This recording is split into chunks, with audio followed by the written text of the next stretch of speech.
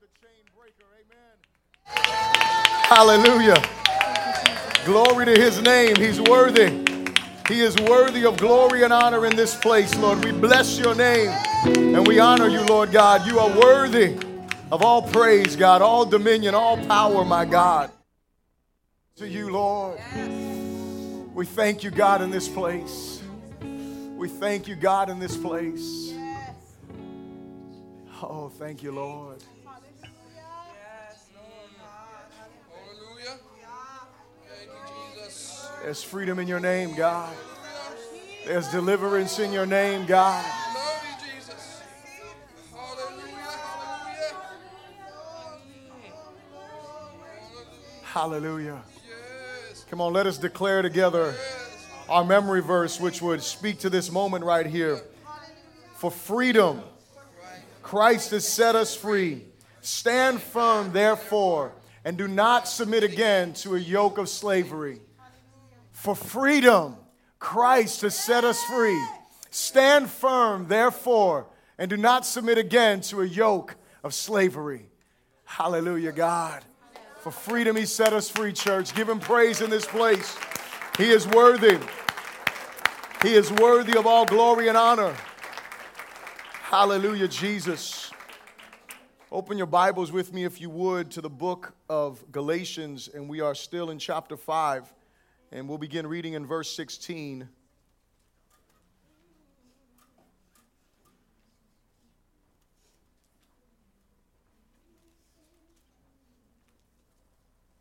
Galatians chapter 5, and we'll begin reading in verse 16.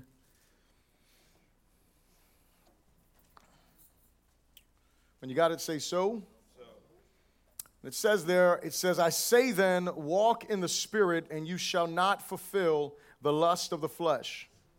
For the flesh lusts against the Spirit, and the Spirit against the flesh, and these are contrary to one another, so that you do not do the things that you wish. But if you are led by the Spirit, you are not under the law. My God, we thank you for your word. That is truth, my God. We thank you for your grace. We thank you for your love and your kindness, God. And Father, we humble ourselves before you today, Lord God, asking you, Holy Spirit, to speak to our hearts, my God. Asking you, my God, to speak to our lives, Lord God, to give us ears to hear what you are saying to your church. And God, not just ears to hear it, but God, faith and hearts to live out the truths that we'll learn today, my God. I pray that our hearts would be changed, that our hearts would be challenged. And Father God, above all things, that the name of Jesus would be lifted high, my God. That your people would be edified, Lord God. And I pray these things in the powerful name of Jesus. Someone said, amen. You may be seated in the presence of the Lord. If you do not have an outline, raise your hand and the ushers will get you an outline before we begin.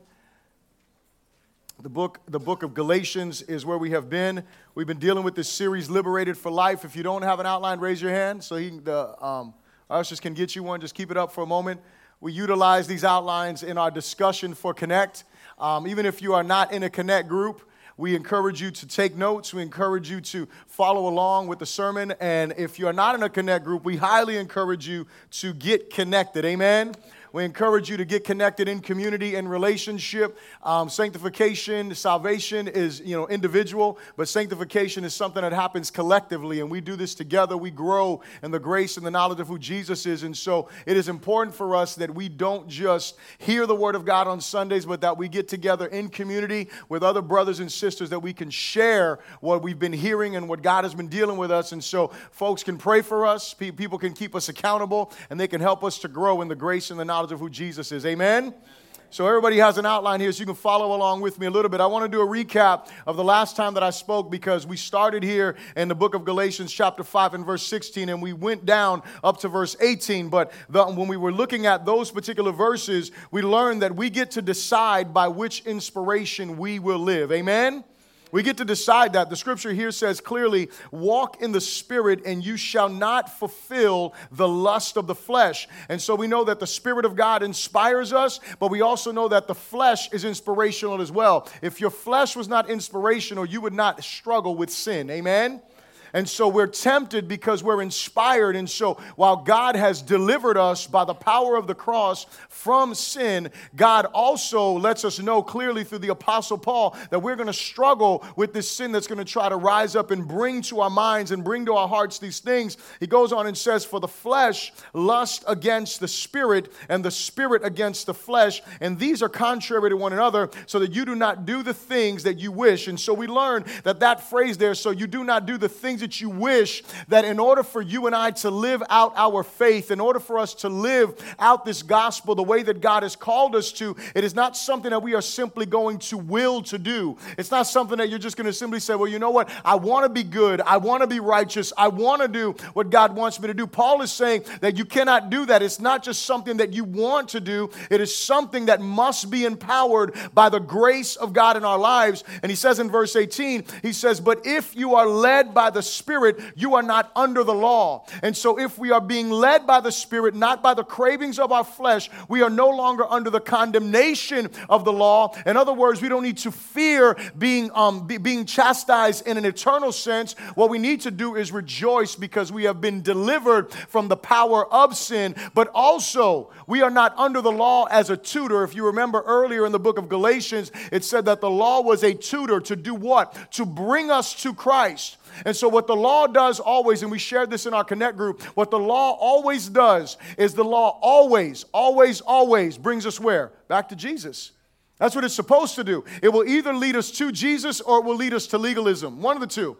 It will lead us to feeling prideful about ourselves because we're so great, or it will lead us to feeling condemned because we realize that we cannot live up to the standards of God. But what we need to do is rejoice because what? If we're led by the Spirit, then we are no longer under the law.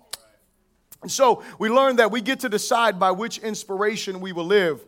We cannot deny that there is a battle going on within us, and as believers, we must choose to depend upon the Spirit of grace to reject our fleshly desires. We can't do it on our own, so we depend on the Spirit of grace that has empowered us and filled us. And if you're born again, then the Spirit of God lives in you. If you're not born again, if you have not come to faith in Jesus, then there's a problem, and that problem is that you don't have the power to continually say no to sin and say yes to Jesus.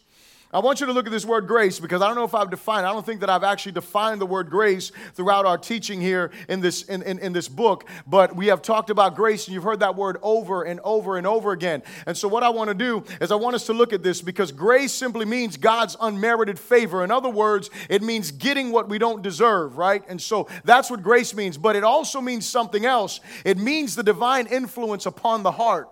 It's God's divine influence upon our lives. And so I actually put the actual definition of the word charis there so you would have it. And what this word means, and we'll look at this together, it means grace. It means that which affords joy, pleasure, delight, sweetness, charm, loveliness, grace of speech. It means goodwill. It means loving kindness. It means favor. I want you to focus on this part. It means of the merciful kindness by which God, exerting his holy influence. Remember, I just said it means divine influence upon the heart.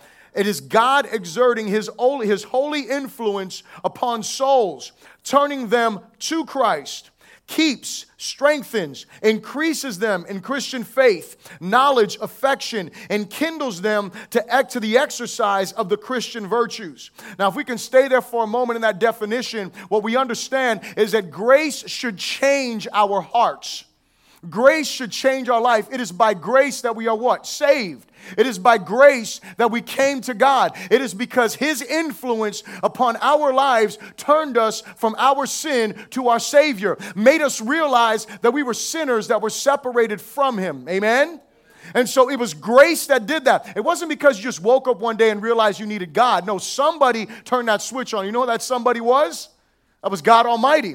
Turned that switch on inside of our heart and helped us to come to the realization that we need God. So when we pray, just think about this for a moment. When you pray for those loved ones, those neighbors, those family members, those co-workers that don't know Jesus, what should we be praying for them? The first thing we should be praying for them is not for them to be holy, not for them to stop cursing, not for them to stop acting like that, A, B, C, and D, whatever it is. But the first thing that we should be praying is that God would flip the switch on in their heart to help them to understand they need him.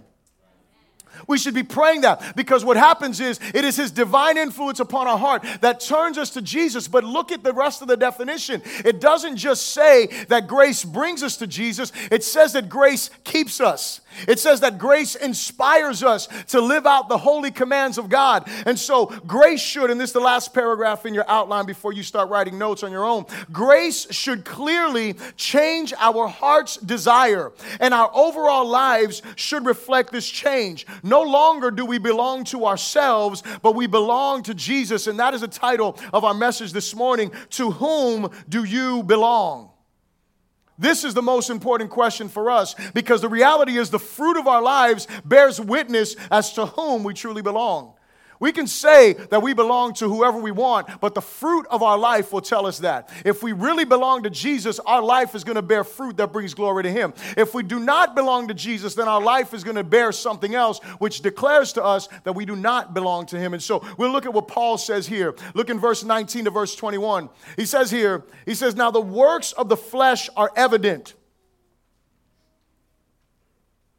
which are adultery, fornication, uncleanness, lewdness, idolatry, sorcery, hatred, contentions, jealousies, outbursts of wrath, selfish ambitions, dissensions, heresies, envy, murders, drunkenness, revelries, and the like, of which I tell you beforehand, just as I told you in time past, that those who practice such things will not inherit the kingdom of God.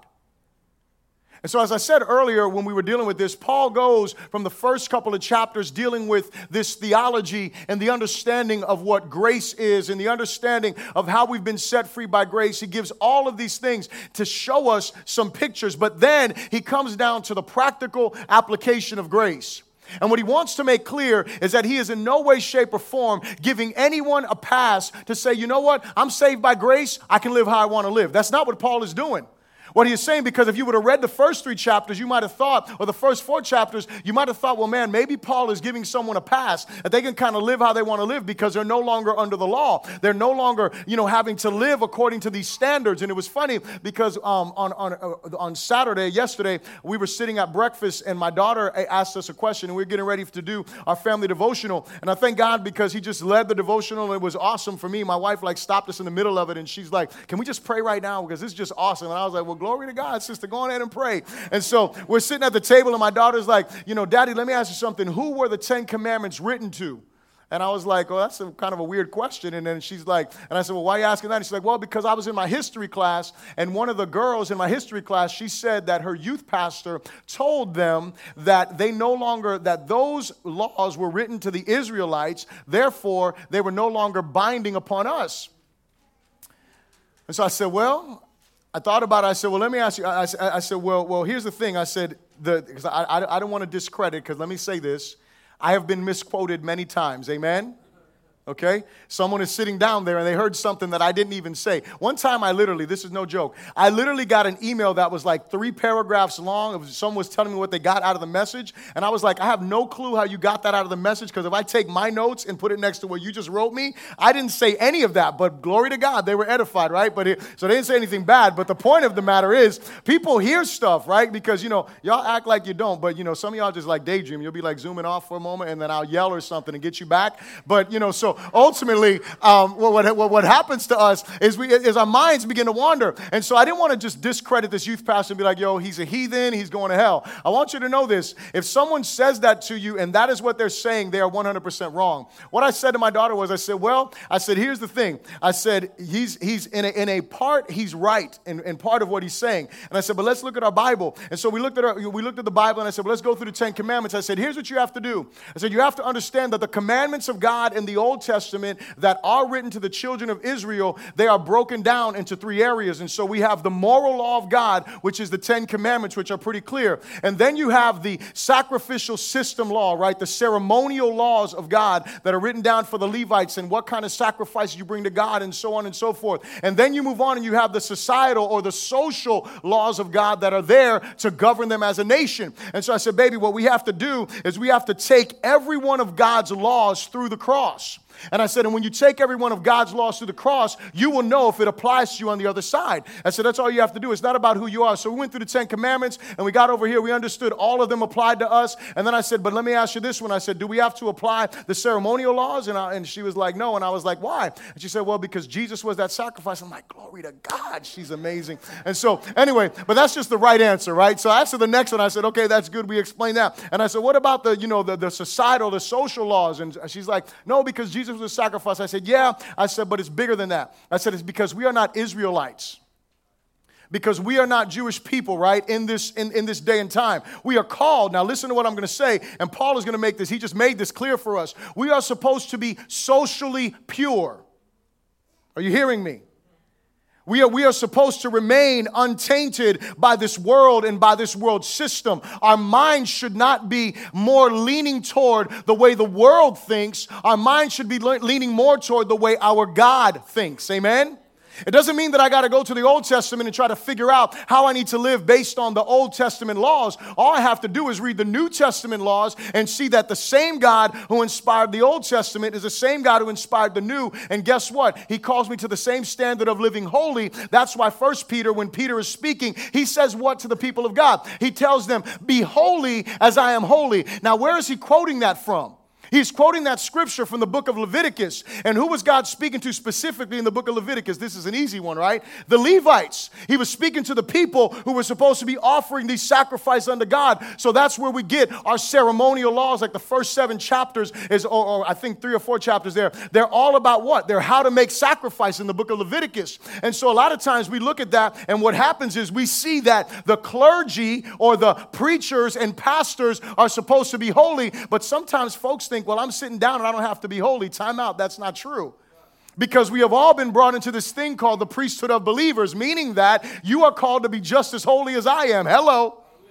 We see a lot of times what we do is we hold our pastors or our leaders to a higher standard, like, oh, you can't do that, but I can. The devil's a liar. You can't do it either. I'm just saying. I don't need to be more holy than you. Oh, yeah, but you're my bishop. It does not matter. Hello. You are called to be holy because you are going to stand before God. Now, mind you, I'm going to be judged in ways that you're not because I'm a teacher of the Word of God. But that's a different scenario. That has nothing to do with holiness. That has to do with accuracy in teaching and preaching the Word of God. There's a difference there. And so what happens is God calls us to be holy. And in that social sense, we are supposed to be holy and live these righteous standards that God has called us to. And so the first thing I ask you to repeat this after me, say, we cannot deny the origin or the consequences of our actions. And so as I said earlier, when we look at these scriptures here, the Apostle Paul has already made clear to us that there is a battle going on inside of us. It is the flesh and the spirit. And he's saying these two are contrary one to the other. And so he's telling us there's a battle going on. And so what he lets us know in this verse 19, he says, now the works of the flesh, say works of the flesh. He's letting us know where these things come from. They come from our flesh. They don't come from God. They don't come from the Holy Spirit. The Holy Spirit isn't inspiring any of these things. What is inspiring these things are our carnal cravings and desires that are still resident within us that should not have dominion over us, because what happens is God liberates us from those powers of sin. He doesn't eradicate that sin from our lives. Are you here? And so what we do is we understand that God wants us to understand that it is not, there's no question as to where these desires come from. I want you to notice quickly the word works. It says the evil works of the flesh. That word work is not a passive word, but that is a word that is active. Understand this. All sin is active. You decide you're going to sin, whether it is a sin of commission or a sin of omission. Sins of commission, things that you do that you shouldn't do. Sins of omission, the things that you omit to do or the things that you do not do that you're supposed to do. They are both equally active. You actively decide that you are going to work against God in whatever way you do, whether it's committing a sin or omitting obedience. Either way, it's active. And what Paul is saying, he says the works of the flesh are evident. And what we can't do is we cannot allow ourselves or anyone else who claims Christianity to believe that fleshly works are a non-factor in our relationship to God. We cannot allow that. Paul's message of grace is no way, shape, or form a license for us to say, hey, man, I can live how I want to live. I can do whatever I want to do. That is not what Paul is communicating. And so he says the works of the flesh are evident. In other words, you should know better. He's writing to the Galatians. What he's saying to them, he's saying, man, you shouldn't need someone to come and slam you in the face with the laws of God. You shouldn't need someone to do that. Why? Because the grace of God should be operating in you. And not just that, I love what he says in the verse 21. He says what? He says, I warn you, and as I did before. And so here's what I want you to understand. When Paul came preaching the gospel, he wasn't preaching some weak message to these people. He was confronting their sin. He was letting them know sin separates you from God. And apart from repentance of sin, apart from turning from your sin to your Savior, there is no hope for you. And so you cannot continue to live this way, but Jesus died in order for you to have this grace, in order for you to have this salvation. But you can't just live how you want to live. You can't do these things. And so let's run through this list and just see what the Apostle Paul says. And there's a lot of stuff, and so I'm just going to read through these. I'm not going to try to pause on every one of them, because if I do, we'll be here for 3 hours, and I want to respect your time. Amen? I got 3 amens, so nobody wants me to respect their time. Then we're just going to be here for 3 hours. I'll expound every single one of these, even though you should know what they are. Amen?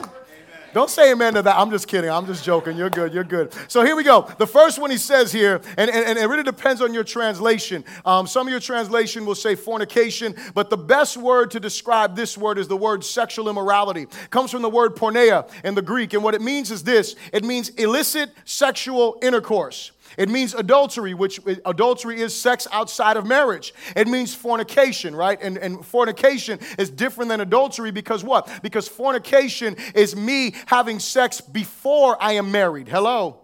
Are you hearing me? Okay, so adultery, fornication, homosexuality, you know what that is, right? Lesbianism, you know what that is. Intercourse with animals. You know what that is. That's called bestiality in the Old Testament, right? And you probably use that word depending if you use the King James Version. And you all think that's funny. Like, why is that even there? Well, it's there for a reason. God commanded people not to have sex with animals because people have sex with animals. I'm just saying, I'm not going to quote who it was because I don't want to quote the wrong person. But somebody said that they work in a hospital and they actually saw someone who came to the hospital with a trench coat on. When they came to the hospital with a trench coat on, they were like, yo, what's going on with this person? And they had like this big bulge. And what it was is that they were with their dog. And they had to kill their dog because they couldn't get their dog off of them. And so they had to come to the hospital. So don't think that this doesn't happen. Hello, I'm just letting you know. This is something that occurs. God didn't put it in the word just to make you laugh or be like, that's disgusting. Listen, it happens, okay? So he says this is sexual immorality. It means sexual intercourse with close relatives. So this is personal action. Say personal action. Sexual immorality is personal action because these first 3 words, they tie in together. The next word is the word uncleanness or the word impurity. And this word, it means uncleanness physically or morally. It means the impurity of lustful, luxurious, or profligate living. It means impure motives. And so the first one is, say, personal actions. The second one is motives. Say motives.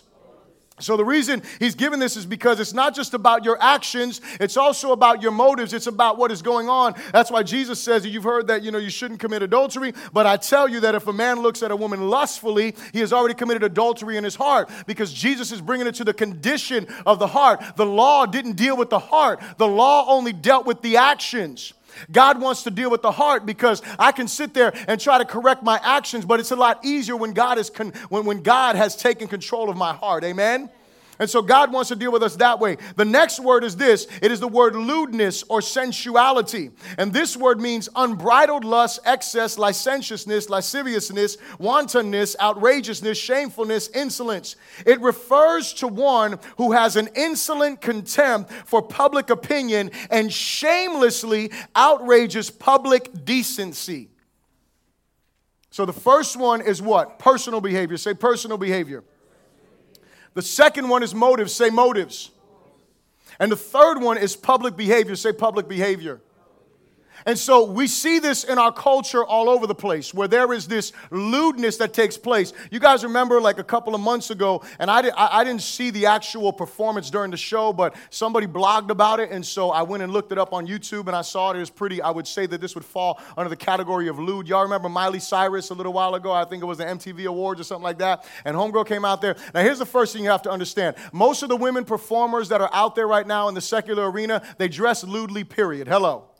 That's just how it is. They just dress. So ladies, don't follow their example. Amen. Amen. Hallelujah. Okay. So that's the first thing. But it wasn't just her dressing that was lewd. It was her behavior. When you watched her whole act and everything that she did, it was like you got to be, and I'm not going to use the word not to be disrespectful, but I mean, you got to be like a real, right? In order to be like good. Like that's crazy. But that's the mindset that's there. What makes a person do something like that? You know, when you have Janet Jackson at the Super Bowl game, a few years ago, and she allows this fool to lift up her shirt, there's children watching this. That's lewd behavior. You don't care about what people think about you, And let me tell you something. While I'm talking about these non-Christian people and whatever they declare, I don't care. I'm just telling you, when we're talking about those people, you have this issue with people in the church. They will dress scandalous and act like it's okay because it's in style or because I live in Florida.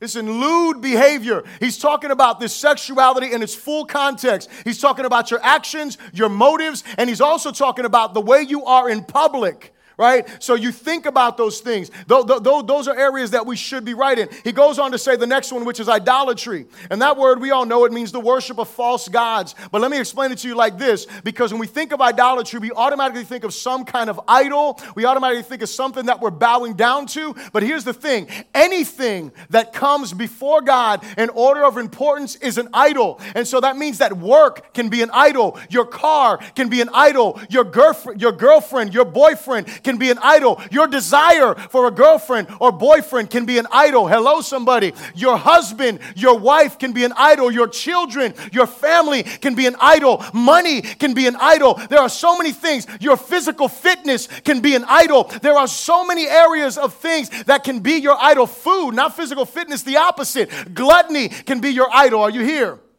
And so we have to understand this, that there are these idols that come, and they come to try to steal our attention or steal our affection from our Lord, from our Savior. The next thing that he says here is the word sorcery. And this word sorcery, it comes from the word pharmakia, which is where we get our English word pharmacy. And it means the use or the administering of drugs. And so this is where you get the mindset of potions and things like that, and roots and all this other kind of stuff that's going to make you better and all these type things. And I'm not talking about, you know what I'm talking about. I'm not going to get into all that. Here's the point. The point is, it is people who deal in witchcraft. And the reason why he's saying that is because, where that word comes from, is because whether we realize this or not, when we decide that we are going to go out there and we're going to participate in these drugs and these alcohol, I'm going to let you know, when you get to that place of being drunk, you're opening yourself up to a spirit world. And don't be blind, because that's why they call these places spirits. They're bars and spirits, and come and have some spirits. I'm saying I'm going to go drink some spirits. Amen. I'm just trying to keep it real, right? Yes, I'm going over here to ABC to pick up some spirits. Really? I got enough issues with my flesh. I want to add some spirits to that. I'm just, for real? Come on. I mean, that does not make any sense. And Christians just cool with that. I'm going to ABC liquor store to pick. Okay, all right, whatever. So anyway, and I'm going to say this for my friends in here. It's not a sin to drink. It's a sin to be drunk.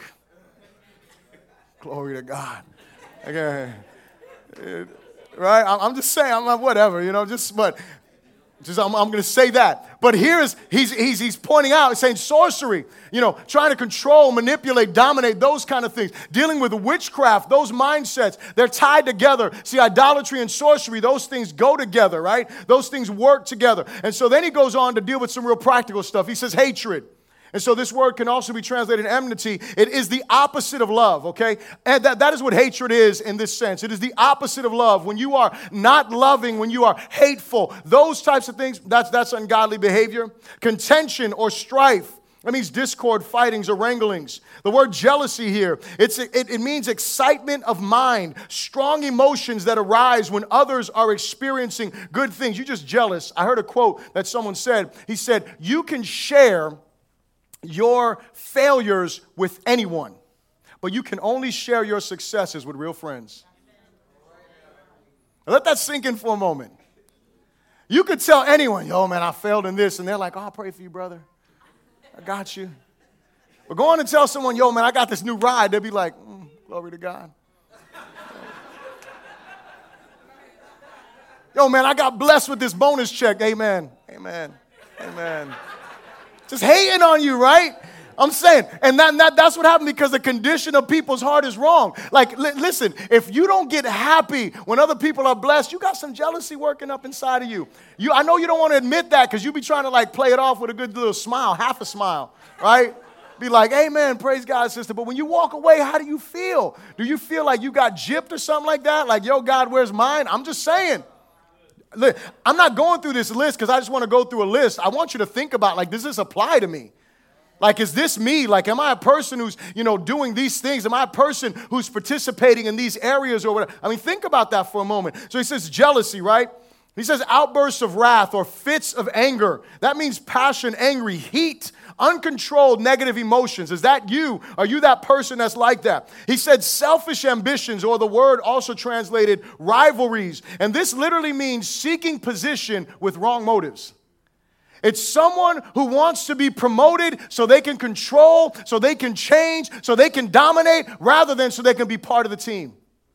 It's the wrong motives. The person who wants to have control of stuff, that's the wrong motive, selfish ambitions. He goes on to say dissensions, which means divisions or, these dissensions. And the next word, heresies, kind of goes together because it's also translated dissensions. But heresies means to choose and call others to choose a side. And so a person that has this dissension going on, they're just divisive. They could care less if you agree with them or not. They're just like that. They're just negative. They always got something that goes against whatever's going on. That they don't care if you agree with them or not. But then there's the other person. This person that these heresies, this heretic type person. This person's different. They want to present their case to you because they want you to agree with them. It's a difference, right?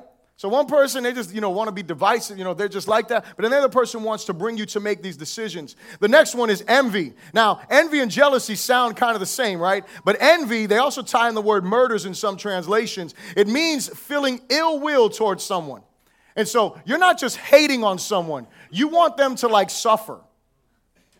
You don't just feel bad that they got something. You're like, yo, they don't deserve that. Right? You want them to experience. You don't understand grace because you don't see it in your life. It's not because it's not there. You just don't see it. Did you hear me? And so you see the grace in someone else's life, feeling like, yo, man, that's amazing in their life. And you're like, man, but I know them. They're like this, and this, and they don't deserve that.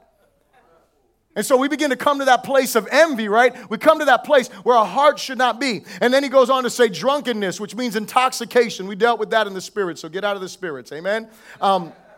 And then the last one is he said revelries or orgies. And this comes from the word komos, which means excessive feasting. And so the way that this was played out was it was a nocturnal and riotous procession. So these people were loud and boisterous. It was of half-drunken and frolicsome men who after supper, they would parade through the streets with torches and music in honor of Bacchus, who was a god, or some other deity, and sing and play before the houses of their male and female friends. Hence, they use generally of feast and drinking parties that are protracted till late at night and indulge in revelry. And so that's where this whole word comes, this word revelry. So it's these big, boisterous, after parties, type scenario where you're just being ungodly, you're being unholy, you're not doing anything to bring edification, right? And so that's what he says. But I love the last thing that he says in this. And he says, and the like.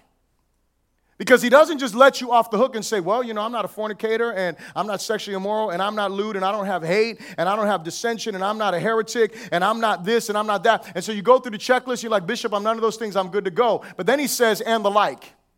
Because what he's saying this list is not supposed to be exhaustive, but representative of categories. And so we looked at the sexual category, we looked at the worship category, we looked at the relational category, and we looked at the social category. And here's what he's saying. You should be sexually pure. You should be worshiply pure. You should be relationally pure. You should be socially pure, not living in sin in these areas. And in all of these areas, what we must do is we must discern when we are giving into our flesh over following the Spirit.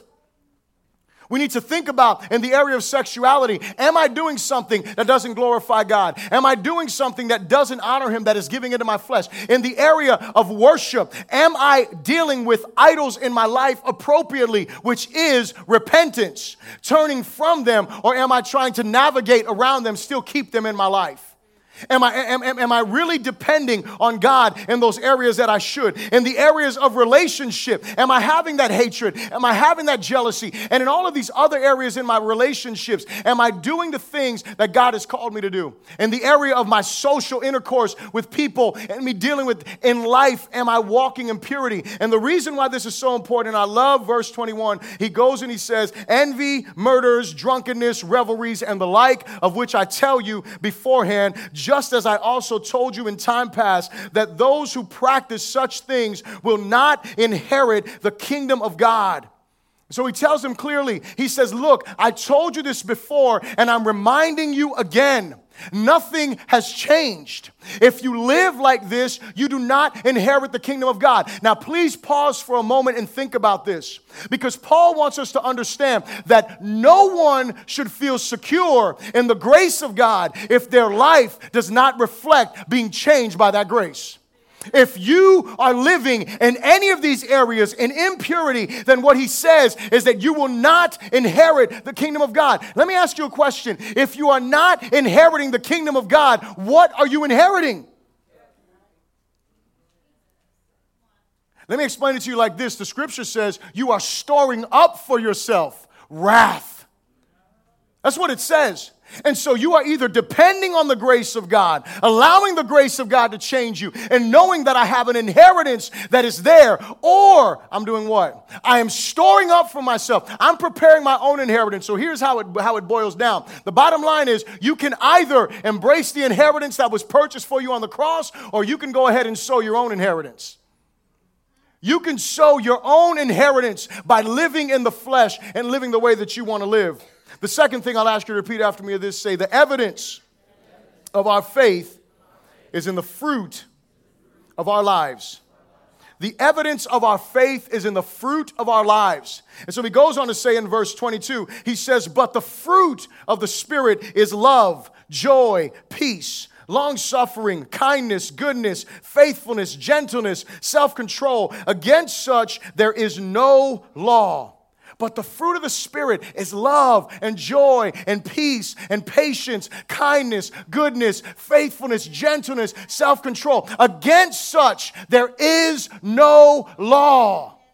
And so what he says is this. He says that our lives should be bearing this kind of fruit. And see, the same way that sinning is active, not passive, so bearing fruit is active as well. But here's the thing that I want you to understand, that you and I are incapable of producing the fruit of the Spirit, but we must be available participants in its production.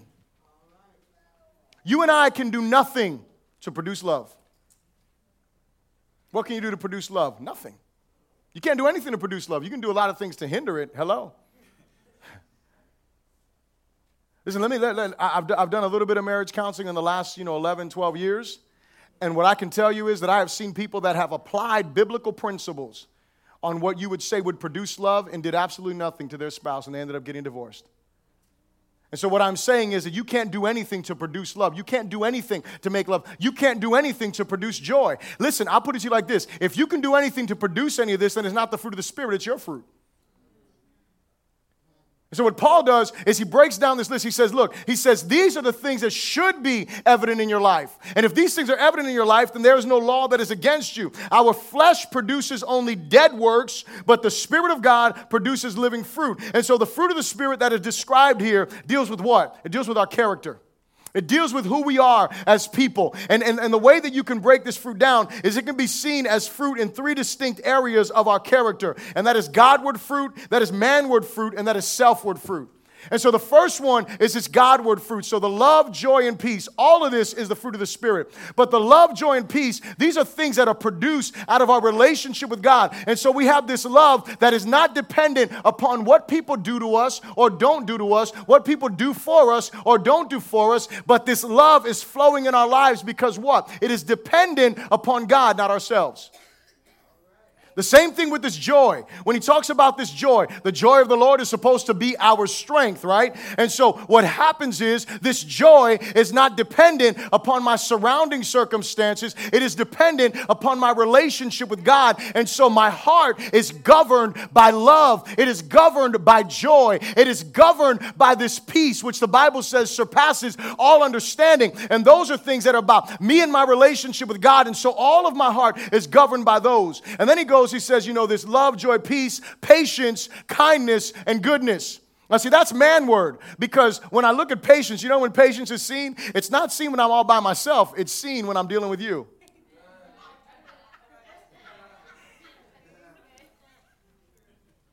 In the morning we're in the music ministry and we're taking a little bit longer to get apart, glory to God, and my patience is often tested, amen? And you can see it all over my face that I'm not so fruitful at that moment. I'm just saying, I'm letting y'all know I confess my sin to you. Pray for me, amen? That's just how it is. But here's the thing.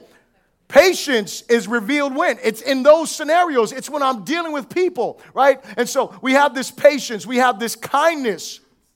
Me being kind to people. I can say I'm kind all day long, but deal with someone. I'll let you know how kind you are. Right? Let me see how you interact with people. Let me see how you treat other people. Is that kindness there? Yep, it's there because the fruit of the Spirit is manifesting in your life. Here's the beauty of this. If your heart is governed by love, guess what you're going to be? More patient. If your heart is governed by joy, you're going to be more patient. You're going to be more kind to people. You're going to be more gentle towards people. Hello, I'm just saying, this is the fruit of the Spirit, right? You're going to be good. You're going to have this goodness toward people, wanting to be a blessing to people. Those things are all demonstrated in our dealing with other people. And then there is this selfward fruit, right?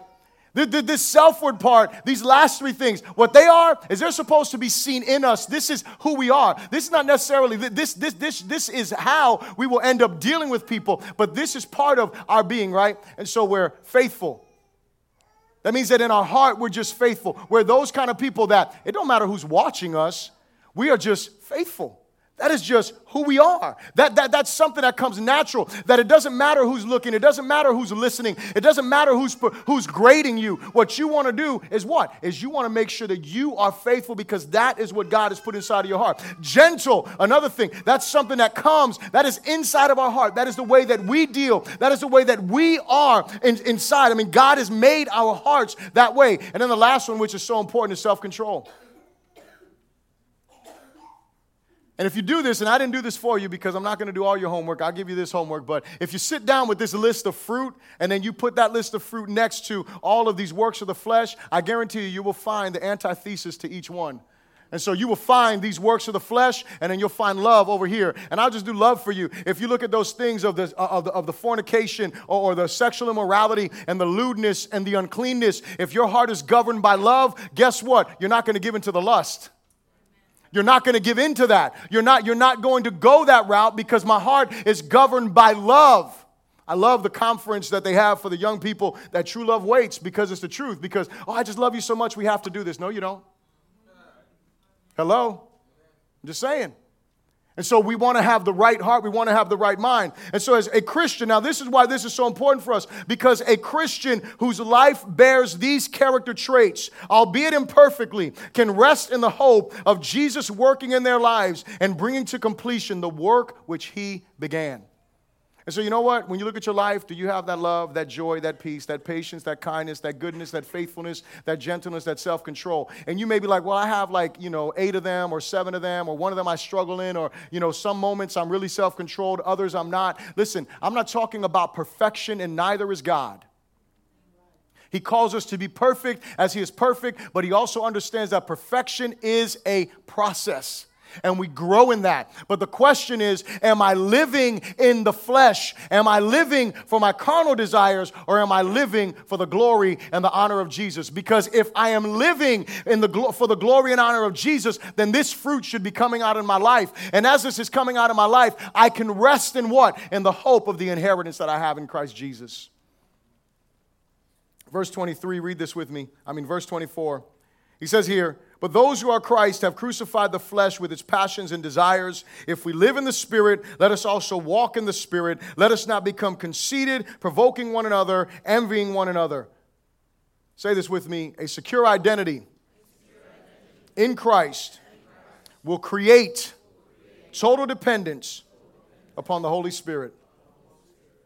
A secure identity in Christ will create total dependence upon the Holy Spirit. And so he says here, but those who are Christ. Remember, the question is, to whom do you belong? And those who are Christ have crucified the flesh with its passions and desires. By faith, we have been crucified with him. If you belong to Jesus, by faith, you have been crucified with him. His sacrifice for sin is applied to us in principle, but you and I must live it out practically. And so what happens is, when Jesus died on the cross, he died for what? For our sins. Amen? He died not because he just wanted to die a death of example. He died because we needed a Savior to die in our place. And so when Jesus dies, he nails our sin to the cross. And the moment that we put faith in Jesus, the moment that we decide that we are going to trust him as Lord and as Savior, his crucifixion is applied to our life. And we are crucified with Christ. This is what happens in principle. And what happens to us is that sometimes we get it messed up because we think, well, you know what, I was crucified with him, so I should never have any battle in my flesh again. That's not true. But as we go through this battle, we give into what? We give into the Spirit, not the flesh. But the question comes, do I have a firm identity in Christ? Do I believe what the Bible says Jesus did for me? Do I really trust what Jesus said he did? Do I really trust that he really did put all of my sin on the cross, or are there some sins that I'm not sure about? Do I really believe that he died not just to save me, not just to deliver me, but also to heal me of whatever hurts have been against me with those who sinned against me? Or do I think that, you know what, he can forgive me, but I don't know how he could forgive them? Do I have this secure identity in him? And then how do I live this out practically? Well, the first thing is this, is that we walk in line with the Holy Spirit. What does he say? He says, and those who are Christ have crucified the flesh with its passions and desires. And he says this, if we live in the Spirit, let us also walk in the Spirit. And when you look up that word, to walk in the Spirit, it literally means to proceed in a row as the march of a soldier. And so you've seen the way that soldiers march, right? When you see them in their line, everyone, soldiers when you're in the military, everything is in line. You know, for those of you that might get here early once in a while, you will notice that my wife, she walks around and she aligns every one of these chairs every day. Every Sunday when she comes in here, she's walking around and she's like, got the measurement. He's like, that's off lines. And what she's doing is she is aligning everything, because just for her, that is something that really, gets on her. Well, when you're military, guess what? Straight lines, it's got to be straight lines everywhere. Wherever you walk, it's got to be straight line. You don't walk out. You're not just walking to the beat of your own drum. Hello. You are walking in alignment with either the cadence that is being communicated, or you're just walking in alignment with the way that you know you're supposed to walk in line. Can I tell you something? As a Christian, you don't walk to the beat of your own drum. As a Christian, you don't make up the rules yourself. As a Christian, you don't pick and choose which commands I'm going to obey. As a Christian, you don't just do things that you want to do. As a Christian, you follow the beat of one drummer, and that drummer is Jesus. You follow the beat of the leading and the direction of the Holy Spirit. You don't just do what you want to do. You follow God's direction. You follow God's guidance in your life. And that way you are doing what? You're walking in the Spirit. That's how you walk in the Spirit. And so we walk in the Spirit by following or marching in line as a soldier would, someone who is trained, someone who is developed. But we don't just walk in line, but we have to do something else. We have to believe the truth of this new identity that we have. We are trusting and obeying the Word of God over our opinions and our emotions and that of other people as well. Hello.